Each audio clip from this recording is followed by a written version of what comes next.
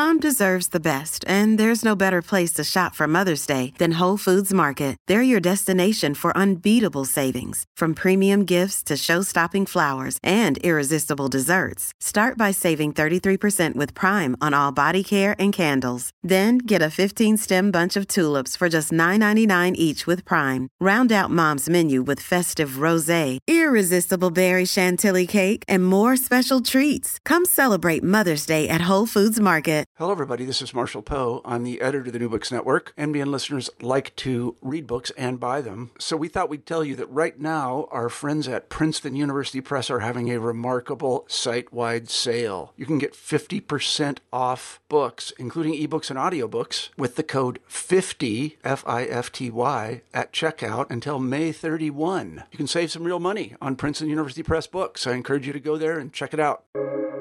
Welcome to the New Books Network.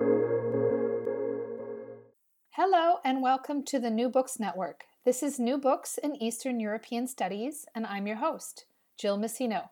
Today I'll be speaking with Eva Fodor about her new book, The Gender Regime of Anti-Liberal Hungary, which was published by Palgrave in 2022 and is also open access.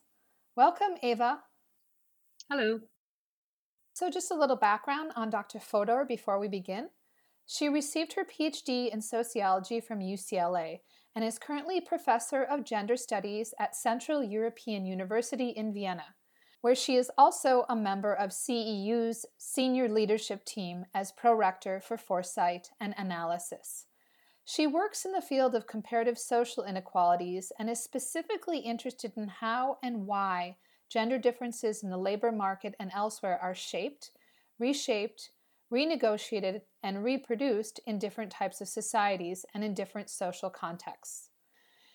In addition to the many articles and book chapters she has written on gender and welfare in socialist and post-socialist Eastern Europe, she is author of Working Difference: Women's Working Lives in Hungary and Austria, 1945 to 1995, which was published with Duke University Press in 2003. So Eva, can you tell us how you came to write this book? Yes, thank you, and thank you, Jill, for this opportunity to talk about my book. I was actually planning to write about foster parents, not at all about anti-liberal Hungary or sort of not a book about the society as a whole, but about a specific segment of society, a specific group.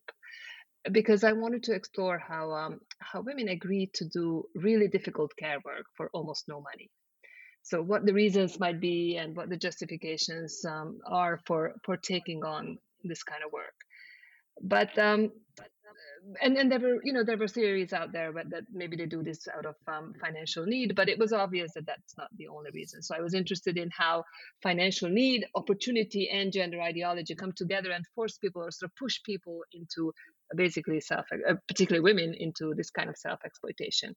And I started to research this in the middle of the 2010s, so around 2014, 15. Exactly at the time when the government passed a piece of legislation that started to incentivize exactly this kind of work, more of this kind of self-exploitation. Basically, the government started to pass a slew of pro-natalist policies, which encouraged women to have more children, yet not stop working for wages. So basically increasing not just foster parents' workload, but overall women's workload. And this is how I switched from writing only about foster parents to writing about the gender regime of this new policy regime. Right, because it's a part of this larger, as you note in the book, one of your major themes, care-fare regime that's being instituted and promoted by the Orban regime. And I'd actually like to begin with the basics. So how is it that Viktor Orban came to power and that he was eventually able to dismantle democracy in Hungary, a European Union country? And what is a liberal democracy? And for our listeners who are perhaps somewhat unfamiliar with the trajectory of Hungary after 1989, this will be useful. Yes, this is really the background to this story. So Viktor Orban came to power in 2010. He is the leader of Hungary's one of Hungary's right-wing conservative parties, Now it's the largest, and not even and moving to the extremes, in the right direction. At the time when he came into power in 2010, it was just a right-wing party called Fidesz, the Alliance of Young Democrats, and he was elected via democratic elections in 2010. And formed a government in coalition with a tiny Christian Democratic Party.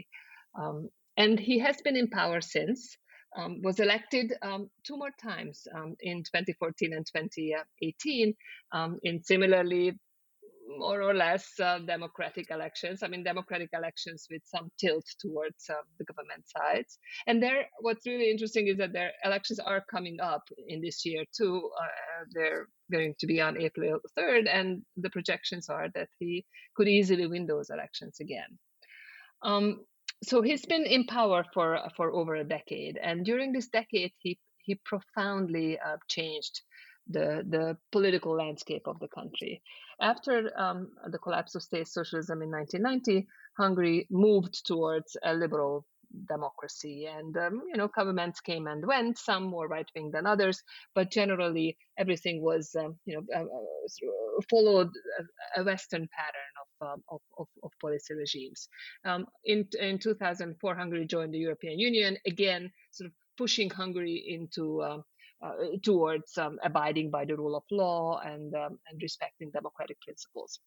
Orban put pretty much an end to that process and started to, and immediately after he took power, he started to introduce policies and pieces of legislation, laws that move the country away from the principle of liberal democracies, and towards something that we can define in different ways, and researchers define in different ways. Some call it illiberal, others call it authoritarian.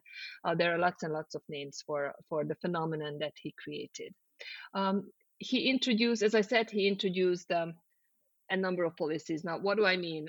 First of all, the first thing that the new government did in 2011 was to change the constitution. And the constitution changed electoral procedures in a way that favored the government. The constitution also limited the rule of law, limited the independence of the judiciary. Later on, the government, this right-wing government of Viktor Orban, appropriated most national media, most of the local and regional media as well, limiting the freedom of the media. Limited academic freedom in so many different ways that if I were to start talk about it, I wouldn't stop until the end of this discussion. And so basically put an end to a lot of civic liberties, limited the workings of NGOs, created a number of fake government-friendly NGOs and funded them, and built up a whole group of rich cadres who received money from illegally received money from tenders and from business procedures, most of them funded by the European Union structural funds, through majorly corrupt procedures. So all of this is a characterization of the regime that a lot of people call illiberal. In fact, Viktor Orban himself called it an illiberal democracy. He said that in contrast to what Western powers are doing, he's actually building an illiberal democracy. He said that in 2014, and a lot of people are now referring to this type of regime as such, even though this concept is not his own. He did not invent the concept of an illiberal democracy, and Hungary is certainly not the only illiberal democracy. Orban is taking a lot of pointers from Putin, for example, of Russia, as well as a bunch of other sort of less than democratic leaders in Latin American and Asian countries. So while the concept of a democracy or a country where elections are democratically organized, yet actual sort of decision-making procedures are not democratic, and which favors an illiberal ideology or rejects liberal values, is not unique to Hungary, but Viktor Orban has pursued it from power for the past 12 years in this country. And he certainly succeeded. And of course, it's quite a contrast to what pundits, policymakers believed would occur in Eastern Europe after 1989. And certainly, once the EU agreed to membership for a number of these former socialist countries. I'd like to move on to your introduction now. And in your introduction, you state that the aim of your book is to highlight different aspects of the newly emerging state gender regime. So the transformation of women into care-fare workers and the gender regime's potential or real impact, not only on gender, but also on class inequalities. So can you elaborate on this and explain to our listeners what a gender regime is? A gender regime is a concept that a lot of sociologists use to describe sort of the overall state of gender relations in a country or within a particular institution in a country. I think the originator or the inventor of the concept is R.W. Connell, who in her now very famous book, Gender and Power, introduced this concept and described it as the state of play regarding gender relations in a given institution. The state is a good example, or a school, or any other institution, and there are different levels that you can analyze this. Others since have used it, like Sylvia Walby, for example. But there is some discussion also among sociologists whether or not it is useful at all to characterize a whole institution or a whole society by a single description, or the details are also terribly important. To me, the reason why this is an important concept or why this is useful is because it allows me to argue that gender is not separate from other types of social processes. And gender policies are built into the policy regimes. They're not independent of how countries work. They're not additional, but they're an integral part of how societies are set up. And policies that target gender roles also shape political regimes. So it is this combination, I think, that the concept of gender regime allows me to describe. Could you tell us a little bit more about this idea of care-fare and how it is that women were transformed into these care-fare workers, right? And it's not just about care in the home, right? Caring for children or elderly. They are expected to do kind of double or even triple duty. Right. So care-fare regime is a form. In the book, I argue that care-fare regime is a form of a welfare regime, where a type of a welfare state, or a way to characterize a welfare state, where care is the basis of claiming social citizenship rights. If you do more care work, then you're more likely to receive benefits, and this is exactly the gist of the past 10 years of Hungary's welfare legislations. More increasingly, people can claim social support on the basis of care responsibilities. Not only care responsibilities, those care responsibilities in the home have to be combined with paid work elsewhere. But the Hungarian state has passed laws that give generous, really, really generous benefits and allowances and loans and tax rebates to people with children, to working families with children. This is what I call a care-fare regime. Well, speaking as an American, where we don't have those types of benefits, and if we take a federal leave from our jobs, it's usually unpaid. What's so wrong with the care-fare regime then? I mean, it sounds pretty appealing to those of us who kind of do this work without getting any type of payment for it, any type of acknowledgement. I agree. And there's lots of good things about supporting people to do care work. But let me give you a few types of ways in which this support is realized. So, for example, there's a tax rebate. If somebody has children, then they get a tax rebate. This is like the earned income tax credit in the U.S. Or if somebody has a child or agrees to have, or a family, a married couple agrees to have a child, or promises to have children, then they can get a loan. A rather large loan, in fact, which they can spend on anything. And if they don't end up having those children within the specified amount of time, then they have to pay it back. Or families with children can get vast amounts of sums to renovate their apartments, to build houses, to buy apartments. So or even in terms of pandemic relief, the Hungarian government did not take care of most groups of people, except for families with children, who are now receiving a sizable tax rebate as a way to compensate for the issues that they might, or the problems that they might have had during the pandemic. At first sight, there's nothing wrong with this, but if you look more closely, then there are a number of issues that come up. The first thing is that most of these benefits only go to certain groups of people because they're related to income. So if you have a good income, then you can utilize the tax benefits much more than if you have a very small income. The pandemic relief is such that only people with well over the average national income can receive the whole amount. So if you have 2 children and are working for wages but only make minimum wages, which is a lot of people in Hungary, then you're getting very, very little. But if you're working for a lot of money, if you have a really good job and you need this a whole lot less, then you're getting a whole lot. Then you're getting much more. You get a much higher tax rebate, a much higher pandemic relief a tax rebate related to the pandemic. So this increases inequalities among women and among families. So this kind of the ways in which this regime works, the ways in which this legislation is formulated, exacerbates already existing inequalities and creates more. Also, some people are completely excluded. For example, those who do not have paid jobs, because even though the benefits can only be claimed if you have children, but not only do you have to have children, but you also have to have a job, and the job in the formal economy. Now, a significant proportion of Hungarians work for wages, yes, but don't work in the formal economy, but work under the table, work without contracts, sort of illegally or in the gray economy.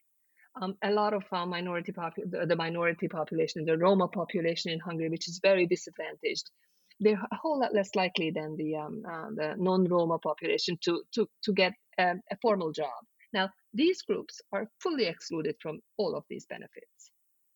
So this is the second. So the first problem is that it increases inequalities. The second is that it actually excludes people. The third is that it cements gender roles, because it builds on the idea that women are the ones who are doing the care work. It addresses, most of these pieces of legislation address families, but also women in particular, and women, and argues that and sort of assumes that it's women's job to be doing this kind of work. It also cements the idea that the heterosexual family is the only important and significant unit in society: mom, dad, and children. And this has to be mom and dad. It cannot be 2 fathers. It cannot be 2 mothers. It's only heterosexual married couples who are eligible to all of the benefits. Now, less than half of Hungarians live in these kinds of in this kind of arrangement. There are lots of single people, lots of elderly people. Those are completely ignored. And if you build a welfare state that really centers on funding childcare work, then you really exclude a lot of people. And if you do it in a way that you favor people, only a certain group, a very elite and a middle class to higher up group of people who do care work, then you really exclude a large chunk of the population and you increase inequalities. So this is the problem with these benefits that the government has devised to support families. So these benefits sound very generous, and indeed they're very generous for some people, but for many they're not generous, and for those almost nothing is available. So Hungary had universal benefits, but those have been eliminated, or the value of these benefits have devalued to the point of them being completely worthless. So a lot of people are completely forgotten about, while some middle-class working families with 2 or more children are extremely privileged now. So it's classist, sexist, racist, and ageist. It manages to do all those things. And heterosexist right. also, because, yeah. Right. And actually, I had two related questions to it. So, number one is, you noted how benefits now are no longer universal as they had been under state socialism, at least to an extent, right? Of course. And this is actually one of my questions. So, under state socialism, these types of benefits could be claimed also if you were employed, right? If you were a worker. And so, I'm wondering about to what extent these seemingly new forms of legislation are really building on older legacies. So older forms of, that is, socialist policies, but also practices and assumptions about gender roles. And so can we see any continuities? And then my follow-up question I'll ask once you answer this one. Yes, so it's difficult to talk about continuities because there was a 20-year gap between 1990 and 2010, when the policies were somewhat different, or I mean, quite different, really. I think what we're seeing is different now. So under state socialism, yes, benefits were some benefits were universal, others were connected to social security, or at least being in the labor force. But then everybody was in the labor force, so that really did not differentiate amongst people. Now this is not the case at all. Only about 60% of working age people are working for wages, particularly amongst women. Having and many of them are not working in the formal labor market. So this really the requirement that somebody should have a paid formal work is now actually excluding people, while during state socialism the same requirement did not exclude women from or families from the benefits. Now, there are some continuities, however, between the Orban regime and Orban regime's policies and the state socialist policies. This emphasis on supporting pregnancies, on pronatalism, was already present in under state socialism as well, and state socialist policymakers also wanted families to have more children, but I mean, they did this in a much gentler way. The difference between those who had children and those who didn't was nowhere near as big as it is now. The understanding that women should be doing care work is also, again, not new. This is something that Hungarians have long believed in, and this was true for the state socialist era as well. So again, you're right, this has not changed. This is a continuity. And finally, the emphasis on heterosexual unions is also not new. State socialist policymakers simply decided not to talk about non-heterosexual unions, but that didn't mean that they were any less homophobic than the Orban regime is now. So there are lots of continuities, I agree, but the sheer amount of money that's being distributed today, and the sheer force of this incentive, the sheer pronatal, the sheer degree or volume of pronatalist effort is staggering. Right, and I have another question about pronatalism later, so I'll get to that then. But I wanted to follow up on the heterosexist nature of these policies and how gender has become this catch-all for a liberal agenda, right? What the Orban regime would argue is this liberal agenda that is antithetical to Hungarian values, Hungarian traditions. So how is it become this catch-all where it becomes a basis for arguing against a whole host of groups and demonizing anything that is considered what they would argue is contrary to being a pure Hungarian? Indeed, the term gender itself has become this catch-all word. In preparation for this interview, I counted the number of articles that use the term gender, that have used the term gender since January 1st in one of the major online right-wing newspapers. And since January the 1st, which is roughly 50 days or 60 days now, 31 articles were published that uses the term gender. Now, gender is not a term, it's not a Hungarian word. It's a foreign term in the Hungarian language, yet they use this term not because they're talking about gender inequality or because they're talking about women's disadvantage in the labor market, but they use the term exactly to basically argue that Hungarians are different from what's going on in the West. What we do is the special Hungarian way. It's they use the term to distance Hungarians from Western liberal norms. Now, this is not quite my field, but from what I've read, this anti-gender discourse has been around for quite a long time, and it's not unique to Hungary at all. In fact, the literature suggests that it started to become popular after the Beijing Conference on Women in 1995, when the term gender mainstreaming was introduced by feminists, introduced into the policymaking realm by feminists.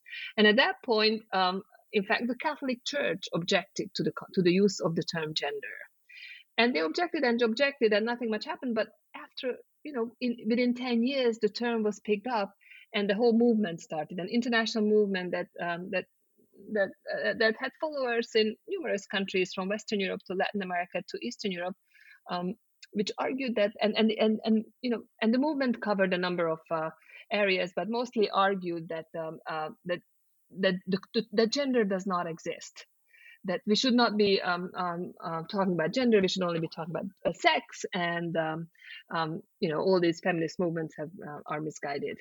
Now, Hungary was a bit late into this anti-gender scene, and Hungarian policymakers picked up on the usefulness of the anti-gender discourse only in 2015-16, and then started to connect. Oh, and there was a reason why they did that, because in the middle of 2015, a huge wave of migrants passed through Hungary, and the whole idea of migration and refugees and people who are not Hungarians on the territories of Hungary became an issue.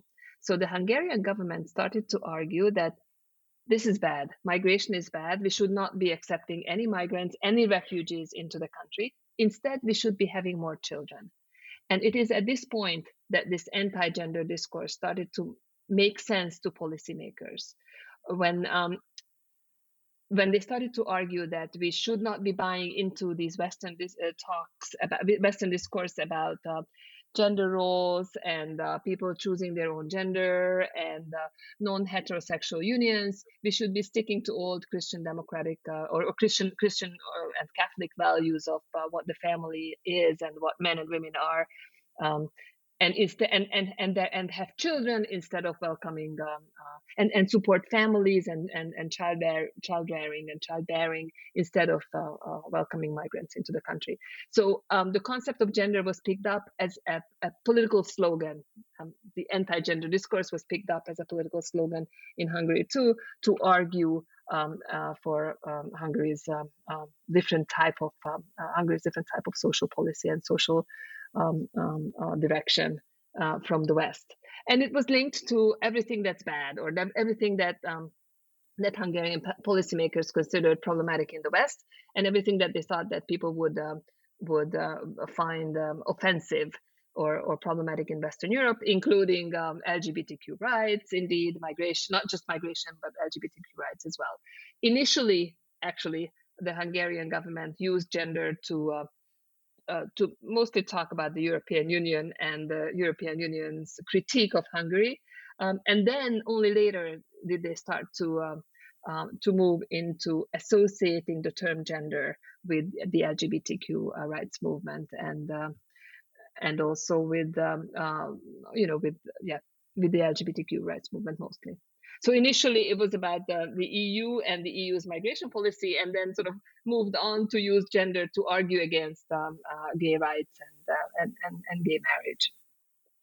So at this now, most of those articles, most of the 30 articles which appeared in this Hungarian right-wing daily, actually roughly one a day, most of those are about Western countries that introduced legislation that was favorable to gay marriage, to LGBTQ rights, to trans people, etc. Yeah, it's fascinating that for a regime that doesn't believe that gender exists, that they're so focused on it, right? And I understand it's to demonize the European Union and other countries that do embrace ideas of gender difference. But I just find it fascinating. It's as if, they're obsessed with it, right? And of course, it becomes a basis for legitimacy. And certainly they're not alone, right? I mean, you see this happening in Poland, it's happening in Romania and other parts. I'd like to actually, though, ask a little bit about the EU. So Hungary becomes an EU member in 2004, and they have to align themselves legislatively, right? According to EU legislation, right, prior to this. But so that doesn't matter, though? I mean, how is it that they became an EU member, but now they're flouting the types of legislation that they signed onto or that they aligned with? Oh, we have aligned all our legislation with EU norms, and we had established, and Hungary at the time in 2004 established all the proper institutions that were to monitor, first of all, introduce and manage and then monitor gender equality, the introduction or basically monitor the realization of gender equality in Hungary. But then the Orban government slowly got rid of each one of these. So Hungary is supposed to, by EU law, we are supposed to have an action plan or a roadmap for gender equality. We're also supposed to have an equal opportunity commission. We're supposed to have units within ministries or within state secretariats that oversee gender equality issues. All of those were eliminated. And right. What's really sad is that the European Union or representatives of the European Union, might have mentioned that this is not such a good idea, but certainly did not do anything about it. So I'd like to talk a little bit, go back to this definition and thinking about care fair. So you talked about how in policy, some of the care fair initiatives are elaborated. But what about in media depictions? Because you talk about media depictions. And by the way, your sources are really fantastic because they're macro, meso, and micro. And of course, we're going to get to that in talking about the interviews. But can you talk about how this care fair regime is promoted in media and then how it shapes everyday practices? I think I already did a little bit when I mentioned the fact that the concept of gender is being used in the media, but the government is really using the care fair regime and the policies, these pro-natalist policies, as a way to claim political legitimacy, and now as an electoral strategy, as part of their election campaign. So do we see this on billboards and commercials? Absolutely. So there are, to a great degree, reminiscent of the state socialist era. There's, regular gender propaganda on huge billboards showing mom and dad and several children, all white. Everybody middle class, mom doing most of the care work, father supporting the family. So all of these extremely traditional roles. So most of the depiction of families is along this line. So this traditional gender ideology that suggests that women should be doing all of this care work comes at us from every angle. The media is one of them, but yes, billboards as well as from the words of politicians whenever they start talking about gender or whenever they address women themselves. Scholars would refer to this as positive forms of pronatalism, and I'm not saying I necessarily agree with that, but usually there's this distinction between negative policies associated with pronatalism, such as the complete criminalization of abortion, and then these incentives, right, these monetary incentives. So maybe you can talk a little bit about that in comparison to places like Poland, because, obviously policymakers are claiming there's a demographic crisis. And yes, a lot of Hungarians are choosing to leave the country, right, young people, because they don't want to live in this illiberal democracy and they want more opportunities and they have them in the West. But there hasn't been an effort to criminalize abortion. That is not true. There has. So one of the first things that the Hungarian government did was insert a preamble to the new Hungarian constitution that said that life begins at conception. So this did not criminalize abortion, but it set the scene for the possibility to do so. The Hungarian public is very supportive of women's rights. to abortion. So it would be very difficult and politically problematic for the government to do this. So they're obviously not going to be doing this right before the elections. But I would not be terribly surprised if there were attacks against abortion rights after the elections. Indeed, this is different from Poland, where abortion is illegal in practically every shape or form. But so yes, to that extent, the Hungarian government is practicing a different type of pronatalism. But I disagree that this is a positive type of pronatalism. This is a positive type of pronatalism if you're a white middle class working parent. But it's not a positive type of pronatalism if you're anything other than this category and you're not receiving any benefits from the state, any type of solidarity. You have no social rights. You're deprived of your social rights. So that is a form of deprivation as well, only it deprives specific groups of people of social rights, citizenship rights. On this level, Poland is actually doing something a whole lot more fair. Poland introduced also a financial motivation to have children, but something that's called the Poland 500 Plus program. But the 500 Plus program provides universal benefits. So whether you have a high income or not, you get exactly the same amount of money per child, and that is quite different from what's happening in Hungary.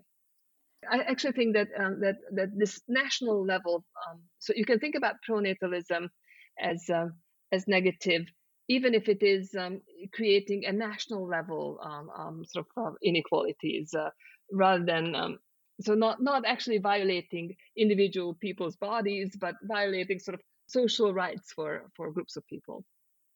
Right, and not offering these universal benefits, and also you noted the ways in which it's clearly heterosexist and racist. But what is the reason for not offering the universal benefits? Well, the Hungarian government obviously wants to encourage the birth of children to working parents. So this is the birth of white children. To a great degree, these policies are extremely racist and forget about the needs of children who do not belong to this group. So this is targeting a specific group of the population for childbearing, and to that extent, this is also extremely problematic. But for the really poor women, right, they're not eligible for the benefits, and so it's almost as if it's also they want to promote the growth of this middle class, right? Yes, so there's middle class, lower middle. So even lower class women are eligible. Lower class families are eligible for some of the benefits. If you have no formal job, you're not. Yes. So if you're very poor, if you have no job, then you're not eligible. For the past few years before the pandemic has been really prosperous in Hungary. So labor force participation increased because there was the number of jobs increased. But this was fortunate, but if that had not been the case, then even more people would have been excluded from these benefits. So the government wants to encourage birth. So this is a way to support, to create and support a loyal middle class electorate, and ignoring those who were more destitute. Yeah, it almost smacks of certain types of initiatives in the interwar period in terms of eugenics movement. Exactly. So this is in some ways a eugenic form of pronatalism, because not only, so on the one hand, there are these positive incentives to have children, but at the same time, the government, I mentioned this briefly, but let me repeat, the government also is devaluing existing universal benefits. So we also have a family benefit scheme in Hungary that's universal. But the value of the money that's being distributed has not changed for the past 15 years. So it basically lost most of its value due to inflation. Mm-hmm. So this is an active way of taking money away from people who would not be eligible for these new types of benefits. So disadvantaging people in this particular category. So these policies, we don't normally see this because we see a zillion opportunities for parents, families with children to get access to benefits and allowances and support, but we don't see what's being taken away from those who are more needy. because they're not actually being taken away. So the government doesn't say, okay, I put an end to this program. They just simply don't follow the inflation rate, and therefore it loses all of the value of the money that's being distributed. It's like a subordinate category of citizenship, essentially. Yes. I'm curious about the role of the church in promoting the Care-Fair regime. So what does the church do? That's an important part of my book. So Hungary, so in 2018, Viktor Orban declared Hungary a Christian democracy. 4 years earlier, he had called it an illiberal democracy, but 4 years later, he changed his mind and called it a Christian democracy. And he argued that Hungary is reaching back to European traditions, so, the old-fashioned ones, not the more modern traditions, but the old-fashioned ones, the ones related to Christianity and Christian democracy. Now, this sounds very innocent and sort of gentlemanly, but that's not quite all. Hungarian churches are historically weak players on the political scene, and most major strong Hungarian kings and rulers had full control over the churches. And this is sort of the same situation now. The main churches, the Catholic Church and the Protestant Church, are extremely loyal to the government. Just to give you an example, the Catholic Archbishop of Hungary declared that supporting refugees, these are people who are refugees to Hungary, equals basically trafficking of people. He said that in 2015, when this flood of refugees came through Hungary, and the Catholic Church did nothing to help the people who were stranded in Budapest without food or access to any resources or shelter. So and did so because the government refused to acknowledge the existence or refused to help the refugees. So the Catholic Church and the large churches are extremely loyal to the government, and the government actively builds alliances between these loyal churches and the state. The welfare state literature talks about the decommodification of the commodification of welfare service, but the commodification of welfare services. The idea that states shed certain services. Instead of providing services, they contract private providers to provide those services. So basically, push state services to the market, and force people to buy those services on the market with some support. And so support the state support to the providers, and people are expected to use these marketized providers for those services. The Hungarian government does something very similar.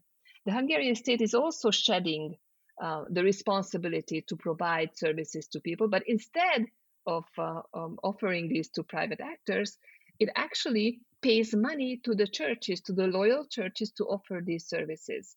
So in Hungary, increasingly educational services, social services, care services are not provided by state institutions, but are provided by churches. This is, in fact, what happened to foster parenting as well. And this is why this is one of the reasons why foster parenting and the transformation of foster parenting is a very good example of how the Care-Fair state works, is that initially there were lots of state institutions which managed fostering and foster parenting. This was the case even 10 years ago. Now, all of the foster care agencies are run by churches, and those churches are funded by the state. If a non-church institution wants to be part of the process, or if a private institution or a private school wants to function in Hungary, that's fine. And the state does allocate some resources, but significantly less than it would per child to a church organization. So the state basically favors churches, funds churches, and distributes this role of most sort of an increasingly vast amount of educational and social work to churches and church organizations. This, I call it the churchification of the state.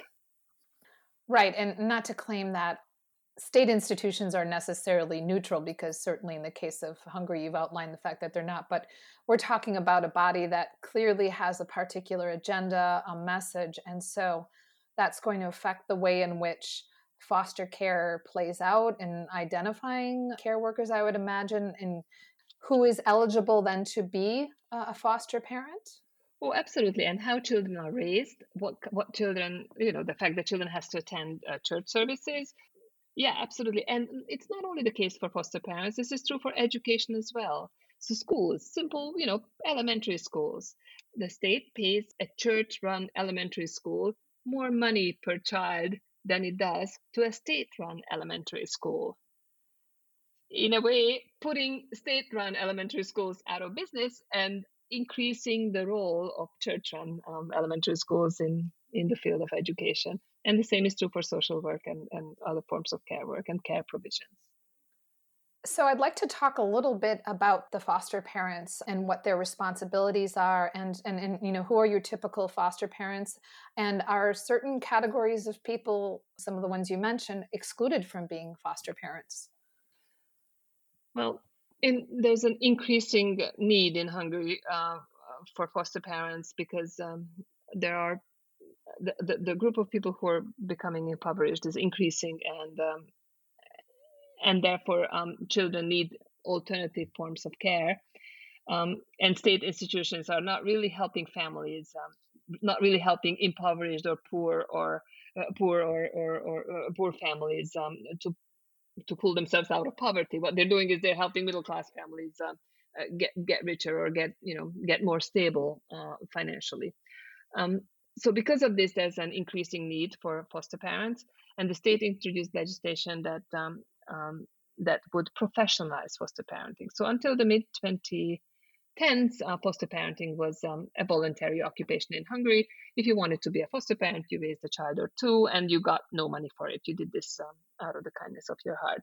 But with the increase in need for foster parents, and with the intention of basically exercising more centralized control over the work of foster parents, the state started to professionalize this role and started to argue that foster parents are employees of their foster parent agencies and who receive wages. What's interesting, though, is that the wages that they set were well below the minimum wage. So these foster parent agencies ended up with a labor force, which is almost exclusively a female, paid, doing an extreme amount of care work because they had an increasing number of children coming from very, really difficult backgrounds who they had to take care of. And they were paid now, but they were paid about 40% of the minimum wage, the minimum wage that the state set for itself. So this is what this is still the case. This is what the legislation achieved. It created this extremely exploited, feminized labor force who is doing care work, which is why foster parents are such a great example of what a care fair state does. It forces women to be self-exploiting in the field of care work, to be doing care work well above for almost no money, or for very little remuneration, for very little security, and do a lot of it and an increasing amount of it, and do it in increasingly difficult conditions. This is what I found on the basis of my interviews with foster parents. And what are some of their experiences, the nature of their experiences? I mean, foster parents, a lot of the foster parents who I talked to experience this change also as a way, I mean, exactly the way I describe it. They used to be voluntary, they used to do this voluntarily, and they used to get gratitude, and they used to feel that they're doing something important. Then they were transformed into workers, and they themselves understood that they're not very well paid workers. In fact, they're extremely underpaid workers. One of them said that, hey, if this is work, then it's clearly slavery. It's slave work. Because the kind of wages, I mean, if you calculated the per hour wages, it was ridiculous. It still is ridiculous. It's the same. It has not changed. So they themselves were quite upset about the change. A lot of them were. Yet many of them were in rather precarious financial conditions. And to them, the idea that they were now workers, which meant that they had Social Security, so they had health care, They didn't have to do this through their parents or through they didn't have to use emergency services, but they actually had some healthcare and even discounted towards their pensions, even if it was paid at a minimum wage, was an improvement. So if you're really extremely poor, then even a little improvement, some financial resources are quite useful, and a lot of them were grateful for the kind of wages, for even these little wages that they got, while others noted that that it is in fact humiliating to be called a worker for this amount of money. So I could see both, and I could understand, of course, both approaches. Right. So it's pretty complicated and diverse in terms of how women are experiencing this policy on the ground. And I wanted to actually relate this to another issue you bring up, namely the sentimentalization of women's work. So you discuss how the regime has really sentimentalized women's labor as a part of the larger care-fair discourse. So what do these discourses look like? And you mentioned a woman politician who basically justified women's lower earnings on this basis, that is, by sentimentalizing women's work. Her name is Katalin Novák, and she's going to be the president of Hungary in a few months. She basically said that there's no reason for women to be competing with men. Women should be grateful for the ability to bear children, and leave it. And yes, they should be paid, should be working, but they shouldn't be competing on the labor market with men. Indeed, as I already mentioned, the ideology is pervasive. So, as I said, one of the reasons why I was interested in foster parents was that I wanted to know why women agreed to do such self-exploitation. And this is again the question with this care-fair regime, and not just for foster parents, because the care-fair regime increases women's work burden. Women are. It is well known from statistics in Hungary that that women do most of the childcare work in the household. If there are more children, then women are even more likely to be doing more of the household work. So if this is the case, then we would expect that if a family has more children, that increases, of course, everybody's work burden, but mostly women's. Now, in addition, women are also expected to be working full-time in the labor market. As our would-be president said, not necessarily on the same level as men, but they would still have to be doing a full-time job, because there's almost no part-time work in Hungary. So you put all of those together, women are doing a whole lot of work, and care-fair forces women into this position. This is how you can get access to benefits. Now, why do women do this? I argue that one reason, one way in which this is achieved is through the sentimentalization of women's work. This is part of the government propaganda. It basically argues that care work is extremely valuable, but only women can do it. Women are the experts at care work. Women were born to do care work. This is what being a woman means. All women should be doing care work. They should be grateful to be doing care work, to be able to bear children, as our would-be president said. And but care work is such that should not be paid. It's care work is done out of love, from the depth of your heart, and women do this because they have this eternal love towards their children and their partners. This is what I mean by the sentimentalization of women's work, and I think this is a part of the ideology that helps construct the kind of citizen, the kind of female citizen that would be willing to be doing the form of self-exploitation that care-fair requires. Right, and this is a long-standing justification for not paying women to do care work. I mean, we still see this in many parts of the globe, where women's domestic labor is not recognized as equal to that you do outside the home, right? And so by sentimentalizing it, it's essentialized as something that only women can do. That's absolutely true, but rarely do you hear nowadays from top-level politicians to be pushing this ideology. So you wouldn't be hearing that they're claiming that women should not be paid for care work, that it is in women's nature to be doing more care work, to be caring. this is not part of the discourse of politicians nowadays, except it is in Hungary. Right. And it gives men a free pass, right? Exactly. Okay. So my final question is, do we see birth rates increasing as a result of Yes. these policies? Yes, birth rates are in fact increasing. They increased really sharply at first, but they're still increasing, regardless of the pandemic. In fact, the pro-natalist policies worked in Poland as well. So they had some impact. The problem is that the birth rate increased to a total fertility rate of now, I think, 1.59.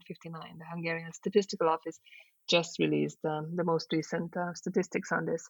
So the total fertility rate is now 1.59, which is very far from the replacement rate that we need, which is 2.1, that the government argued Hungary will have by 2030 as a result of these policies. That's never going to happen. So indeed, these policies achieved a small increase in the birth rate, but did so at the detriment of other important aspects of society, and did not achieve the goal, which was to create a country which can increase the size of its population without migration. Right. So it seems like there's no way they're going to get above the natural or even Not reach even the close. natural replacement level, right? Not even close. Well, our interview has come to a close, and thank you so much, Eva, for sharing your work with us. It's a fascinating, albeit disconcerting, analysis of contemporary gender, family, and social policies in Hungary. And I will remind our listeners that the book is open access. So, The Gender Regime of Anti-Liberal Hungary, which was published this year with Palgrave. And before I let you go, could you tell us what you're currently working on? Yes, and thank you for having me, and thank you for listening.